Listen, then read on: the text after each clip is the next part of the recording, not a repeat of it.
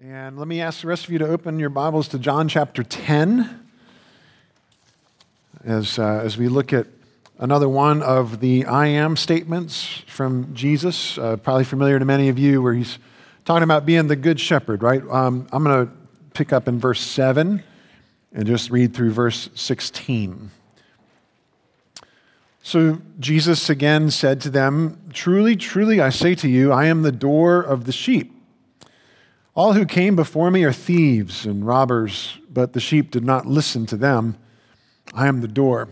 If anyone enters by me, he will be saved and will go in and out and find pasture. The thief comes only to steal and kill and destroy. I came that they may have life, have it abundantly. I am the good shepherd. The good shepherd lays down his life for the sheep. He who is a hired hand and not a shepherd, who does not own the sheep, sees the wolf coming and leaves the sheep and flees, and the wolf snatches them and scatters them. He flees because he is a hired hand and cares nothing for the sheep. I am the good shepherd. I know my own know me, just as the Father knows me, and I know the Father, and I lay down my life for the sheep. I have other sheep that are not of this fold.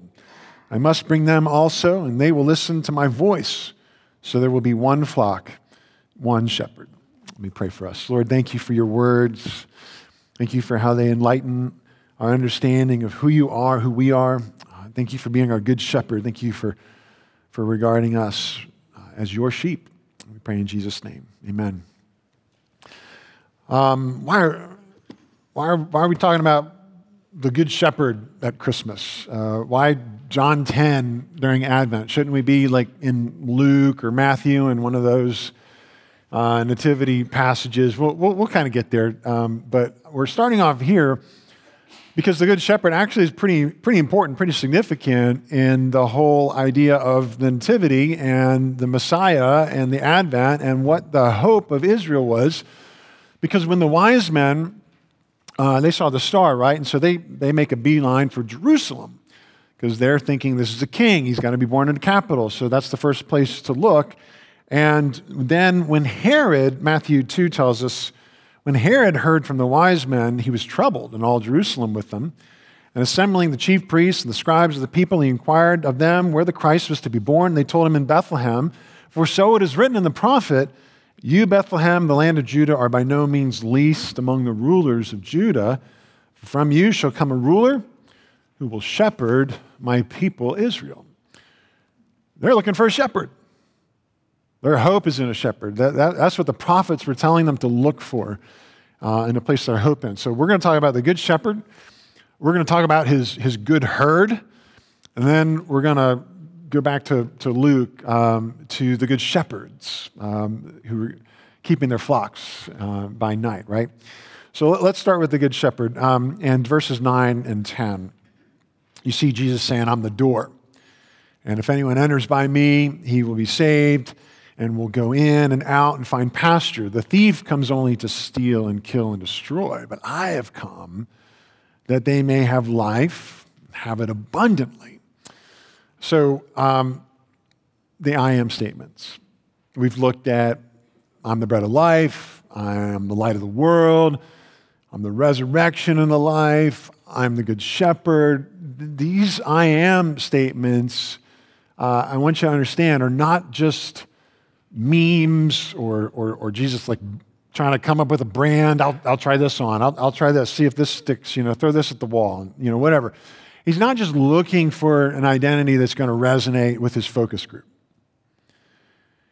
He's pointing to all of the places in the Old Testament where God reveals himself and says, this is your God, you're my people, and this is what I'm like, and this is how you need to know me. And Jesus is pointing to all those places, and he's saying, that's me. That's me. I'm your hope. I'm the fulfillment of those promises. I'm God among you. And so when we read about Jesus saying, "I'm the door," or some of your translations are going to say the gate, this is more than just this sort of pithy agrarian reference. Yeah, they'll come in, they'll go out, they'll find green pasture, it'll be great, you're my sheep, and so on. It's more than that. Jesus is claiming to grant his people access to God's presence, God's righteousness, God's blessing. And it is clear as day in Psalm 118, right? So listen to verses 19 and 20. Open to me the gates of righteousness, that I may enter through them and give thanks to the Lord. This is the gate or the door of the Lord. The righteous shall enter through it. That's how we gain access to God's presence, God's righteousness, his blessing. Psalm 118 is all about the Christ who would come. You remember the whole prophecy about the stone the builders rejected has become the capstone, and we've seen this. It's marvelous in our eyes. That's verse 22 from Psalm 118. This is just a couple of verses earlier about the gate, about the door, and God's presence and blessing. So Jesus is ushering his sheep into the very presence of God, where they can find blessing, they can find pasture for our souls, like the real rest. And this is that abundant life. He describes it as something that's just overflowing, and that's quantitative and qualitative abundance, and we'll talk about that in just a moment. But I just want to give you that picture of Jesus as the gate, this access to God's abundant life, and the shepherd. He uses both phrases here. Verse 11, he says, I'm the good shepherd. The good shepherd lays down his life for the sheep. Jump down to verse 14. He says it again, I'm the good shepherd, and I lay down my life for the sheep. He says it twice because, of course, the disciples are, they're not listening the first time. We don't listen the first time. He repeats himself because I think he must have known that he must have known what reaction to anticipate from the disciples. And I'm going to go out on a limb here and suggest that the disciples' reaction is not our reaction. We're so used to these phrases from Jesus. Like if you've been around the church for any length of time, the I am statements. And you've heard this passage before. You've probably heard sermons on this, multiple sermons on this passage before. Jesus is the good shepherd. But if you're new to the church or new to the Bible and you're just hearing this for the first time, that's awesome. We're glad you're here. For the rest of you who are really overly familiar with this, you just go, that's great. Jesus is my good shepherd, and I love Jesus. I love this illustration. This is great. Love this. But for the disciples, they weren't loving it. They're going, huh? What? Scratching their heads, going, the good shepherd lays down his life for the sheep. Hold on, Jesus, can we ask a question? Can you please tell us how it does the sheep any good to have a dead shepherd? That doesn't work. The whole point for the shepherd is to be with the sheep and to ward off those threats to the flock. And it would be one thing if Jesus were to say, I'm the good shepherd and I risk my life for the sheep.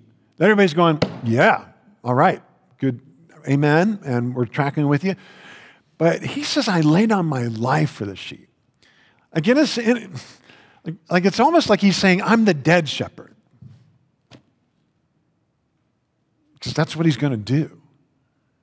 Lay down his life for the sheep. And everybody's going, no, dead shepherds don't help any. We need live, living shepherds who actively are going to protect the flock. But if you're dead, the flock's going to scatter, the wolves are going to have a heyday, there's going to be dead sheep everywhere. That's not good.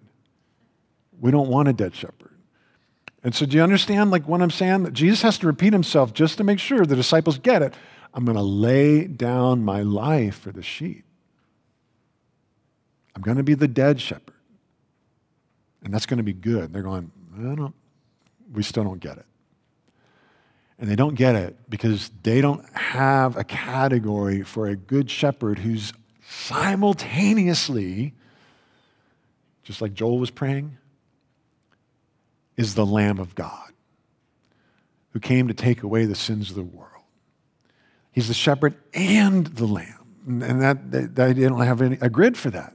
It blows them away. They can't understand that until the Holy Spirit comes and they put all the pieces together and they realize, oh, that's what he was talking about. John the Baptist says, "Behold, the Lamb of God who will take away the sins of the world." Nobody could imagine a shepherd who defeats not only wolves and lions and protects against thieves and, all these threats to the flock.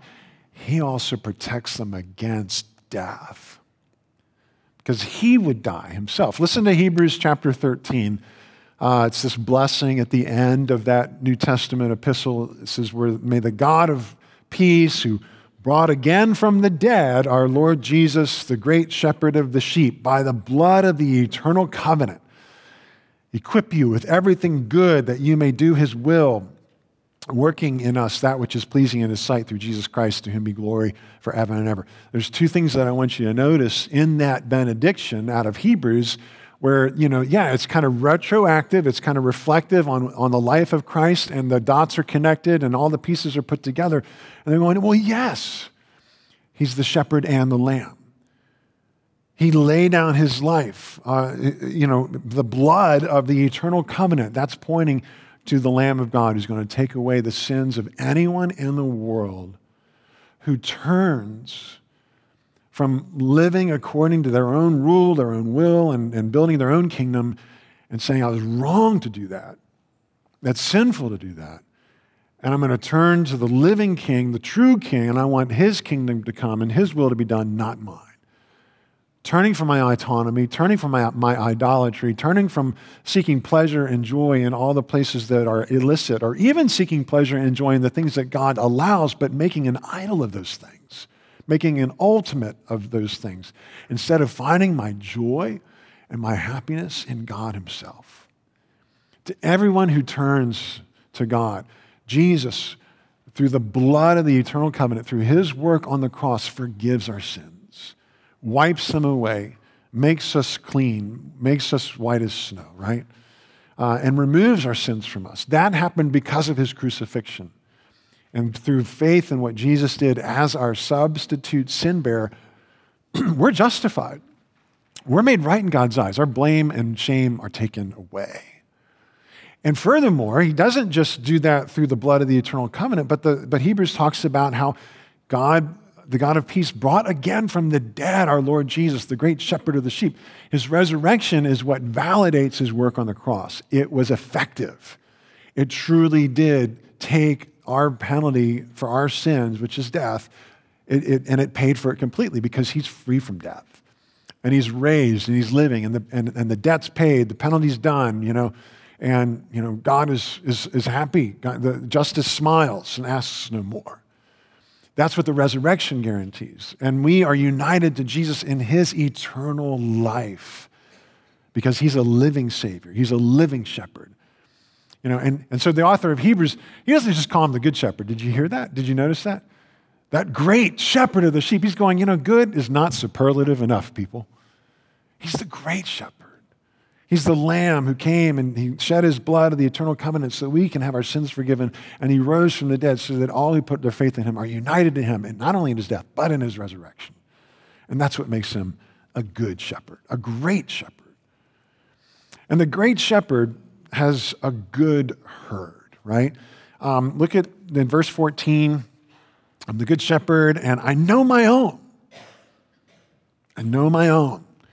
My own know me, just as the Father knows me, and I know the Father. Like that intimacy, that knowledge. And I lay down my life for the sheep. We're calling this the good herd because, the word shepherd, that comes from two words, a sheep herder. I know we always talk about the flock, but we're calling it a herd now. Jesus loves his herd. He loves his flock. He loves his sheep. He knows you.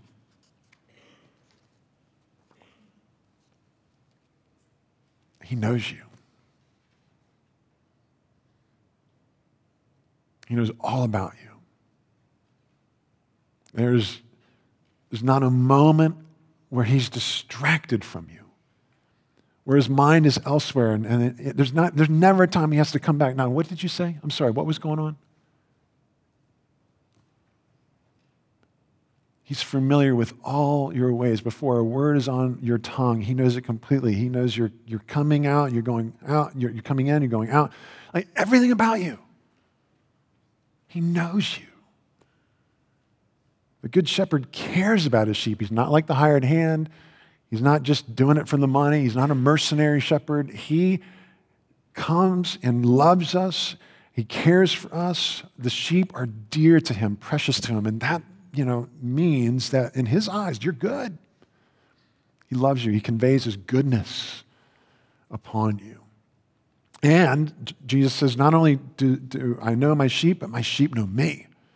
It's reciprocated. It's a relationship. It's intimacy. It's knowledge. It's familiarity, right?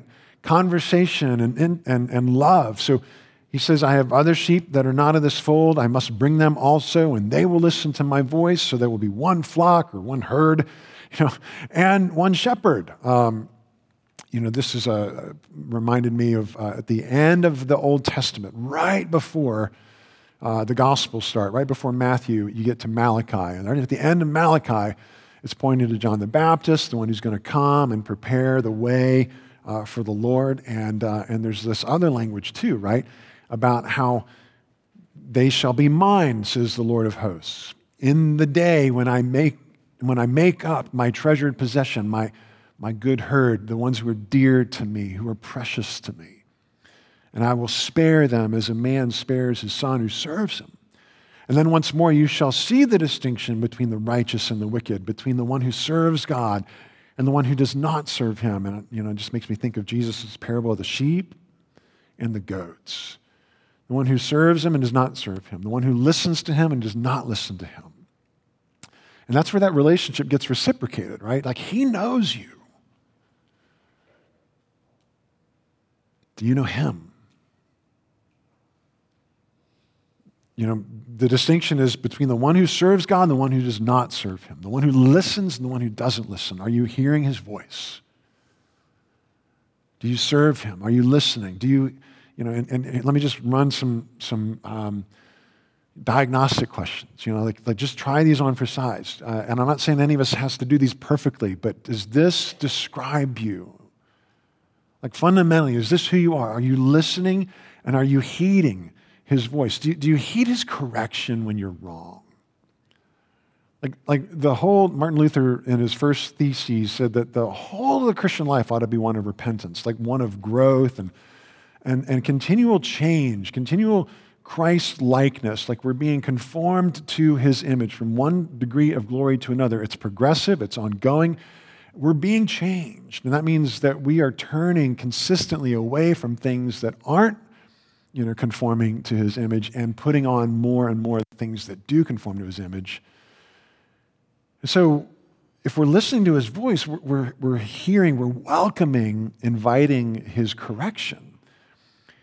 And that only happens, the way you're doing that, are you repenting of anything lately? Are there things that you're saying sorry to God, to others about? Like, when's the last time you apologized? When's the last time you repented? And if it's been a while, can I tell you, you're not listening. You're not heeding correction because there's plenty out there. I mean, God's not like constantly in your business making you feel small and poor and like, what's wrong with you? But there's just so much to put on. There's so much more of Christ that he's inviting us into. So much more of his love and his joy and his peace and his patience and his kindness and it's just all the fruit of the Spirit. Like who in here can't pile that on, right?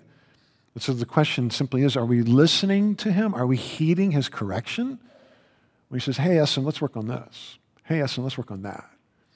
Again, not shaming us, but as a father with his child saying, come on, let's take another step. How about this? Are you obeying his commands?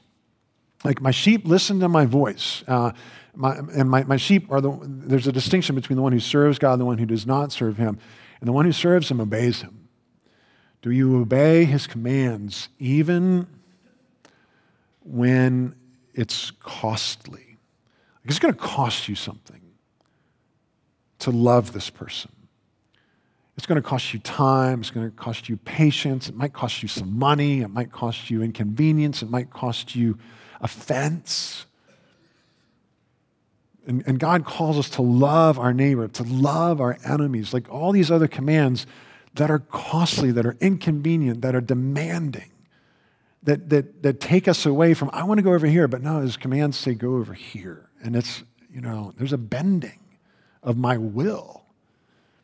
And that's how you know if you're listening. Are you being bent in any way? Or are you just kind of going on your merry way? Like if you're just doing what you want to do, you're not listening.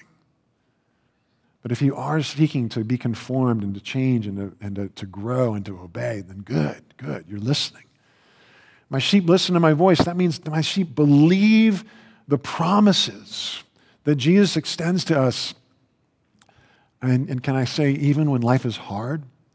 Like, I don't want to be careful here because I want to validate lament. I want to validate crying out to God. This hurts. This is awful. This is terrible. I don't understand. Like that language is all over the Psalms. But it nonetheless comes from a posture of faith. So many of those Psalms, almost all of them, make that turn after the complaint, after the lament, to hope. Why are you so downcast, O my soul? Put your hope in God. And that change happens, that turn happens. Are we listening to the promises of God that, when life is hard, that he loves you, that he's with you, that he's going to bless that trial we may not understand, we can't see the end, or we can't make sense of it. But the promise is nonetheless true. And does that give you hope? If you're listening, hopefully, you're entering into that hope. Another just final, maybe we'll just call them these diagnostic questions. Do you receive his love? Are you listening to those words of endearment, those words of blessing, those words of care and attention? We're called to cast all our anxieties on him because he cares for you. And when the sky is falling and when life is hard and you're just feeling like rejected and unloved and unlovable, do you hear your shepherd's voice saying, I love you.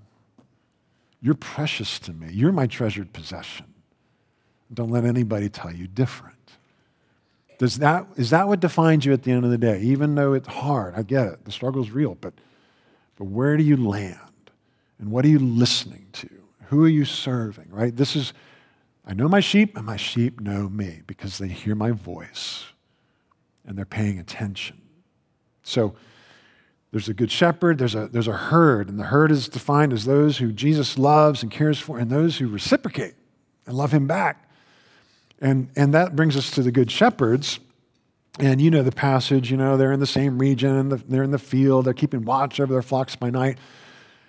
And the angel shows up and he's saying, hey, look, I'm going to tell you something. Fear not, for behold, I bring you good news of great joy that will be for all the people. And there's this Savior who's born this day in the town of Bethlehem.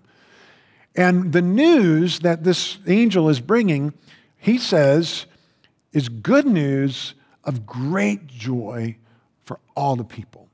And then the rest of the angels show up, and then they start, singing or talking or whatever. Glory to God in the highest, and on earth peace among those with whom he is pleased. Like there's just this eruption of praise from the heavenly host. And dare I say, it's joyful. The angel is announcing good news of great joy. And I can't imagine any angel who is sincere. Can you imagine an insincere angel? No.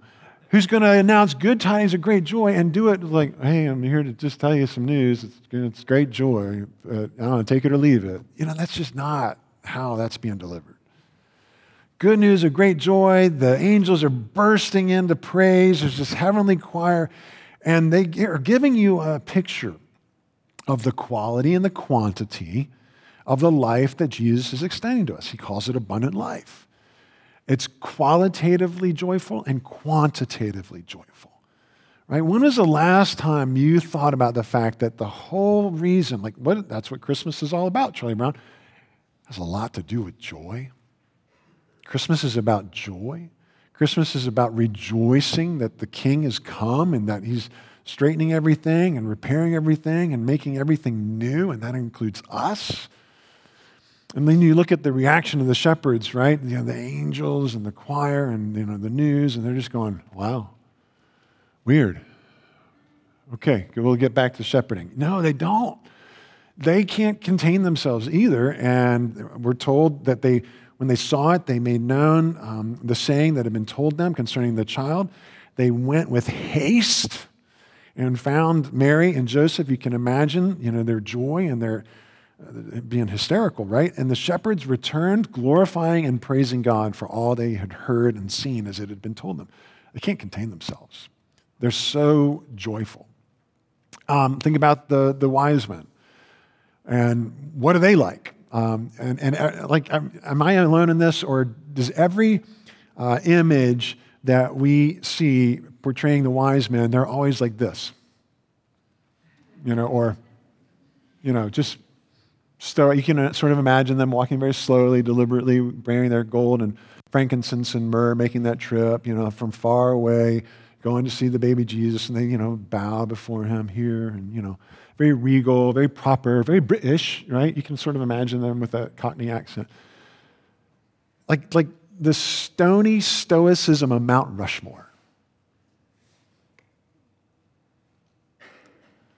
That's not how Matthew describes them. If that's your connotation, and I get it, it's everywhere.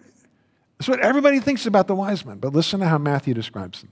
After listening to the king, to Herod, they went on their way, they got their bearings. Oh, we got to go to Bethlehem. And behold, the star that they had seen when it rose went before them until it came to rest over the place where the child was. When they saw the star, they rejoiced exceedingly with great joy. Can I give you a different mental picture of the wise men besides stony stoicism of Mount Rushmore? Go all the way to California in the mid-1800s, middle of the 19th century. A bunch of old guys, got their pans out in the river, and they've got these, pebbles, and they're doing this thing, and one finds a piece of gold. And then their buddy up the stream finds another, I got one too. The guy across the stream, I found gold too. And everybody's going crazy, and they're dancing, they're whooping, they're hollering up, they're doing a jig and all that, I think that's the wise men. When they saw the star, they rejoiced exceedingly with great joy. What is there to be joyful about?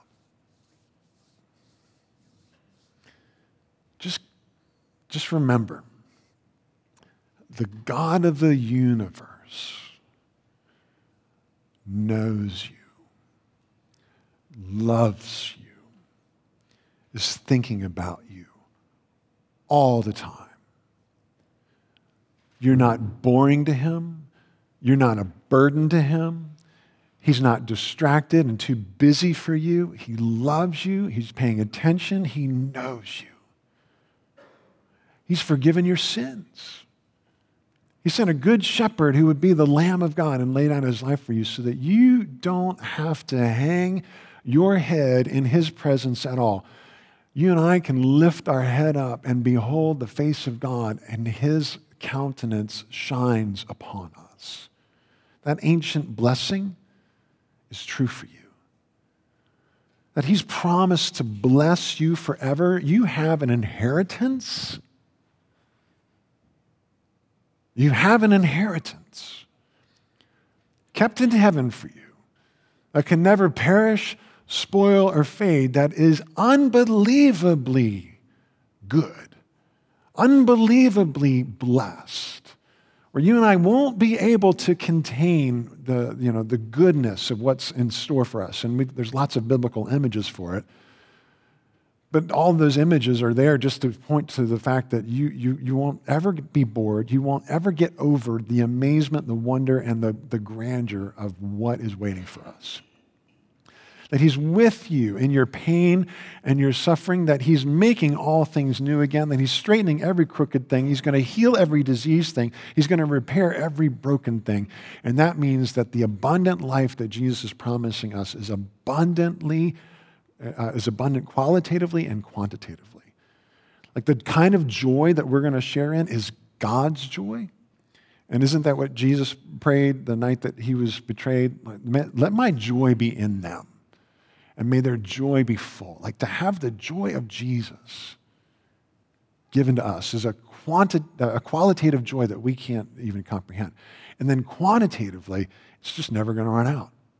It will never taper off. There's never going to be any conservation efforts, in the new kingdom. It's just always going to be on full, and running fast and furious. That kind of joy. It will never, ever stop. I love how John Piper puts it. It is good news.